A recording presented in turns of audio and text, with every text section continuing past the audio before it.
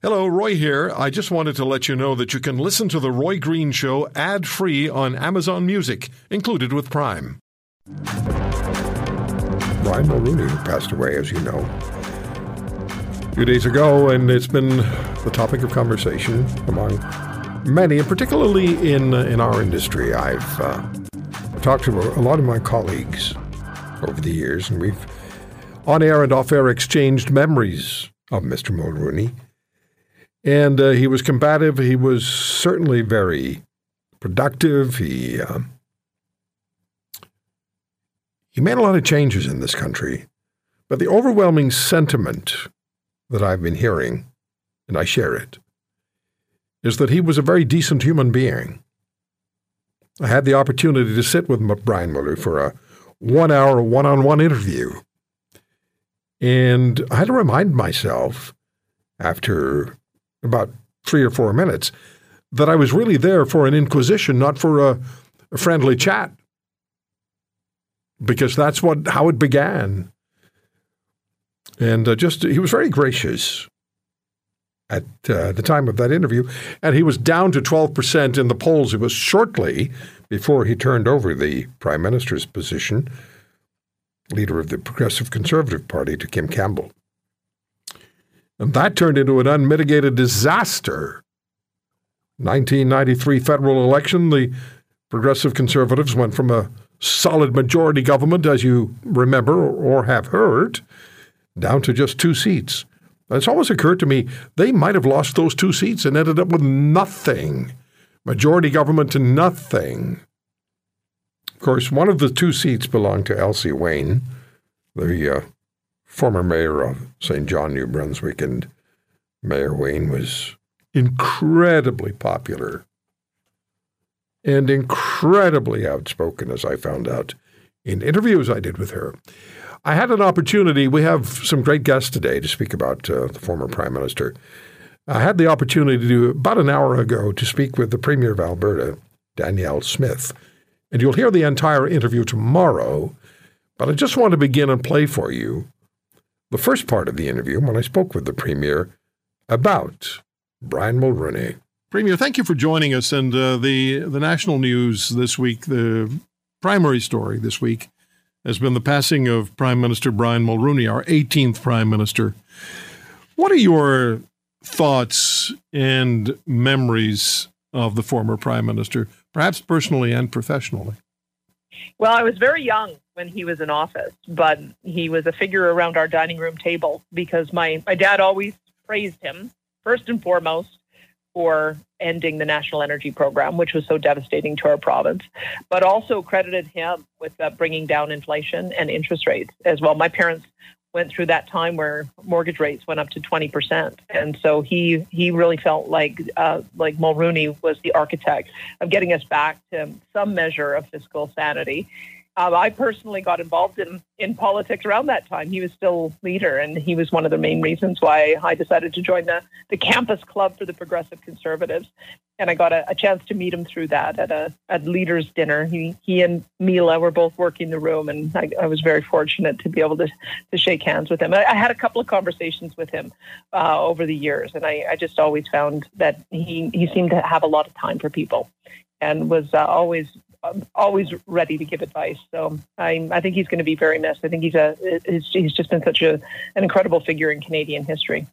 Yeah, very personable and generous man. Personally, I had arranged, shall we say, a live one-on-one interview with him when he was Prime Minister, and he was down to 12% in the polls at that time. And they didn't want to give me the interview, but let's just say I engineered it. You were in radio. You have a good idea of what I'm talking about.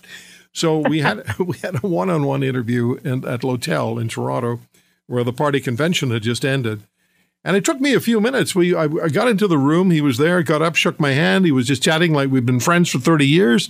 And it took me a few minutes to realize I wasn't there for a social call. I was there to interrogate him. But he just had this really positive attitude about him. I just personally like the man. Yeah, he. I remember he called my producer, and she recognized his voice immediately because he did just have quite a distinctive voice. And that's what I've heard about him, is that he was always very kind to people who weren't even at his level of achievement in politics. He was nice and friendly to every person that he met. And I think that probably did him well in history. He may have had a couple of difficult times in those final years.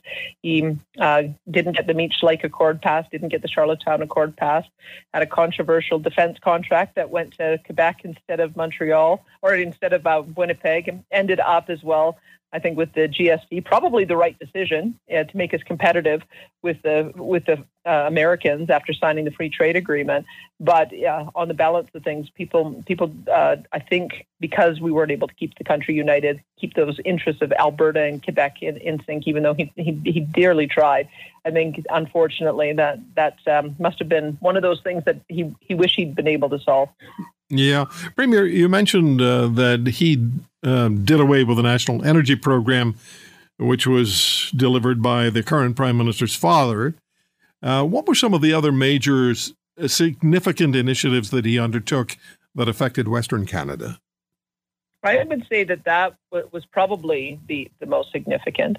But one of the things I found so interesting about him as a Prime Minister from Quebec is that I think he had an equal interest in the West as well as from Quebec. That doesn't always happen, and it's very rare when you think after him how few conservative politicians have been able to get a toehold in Quebec after the creation of the Bloc Québécois. So I think that's a very unique talent that he had in understanding that Alberta and Quebec's interests are actually very much aligned.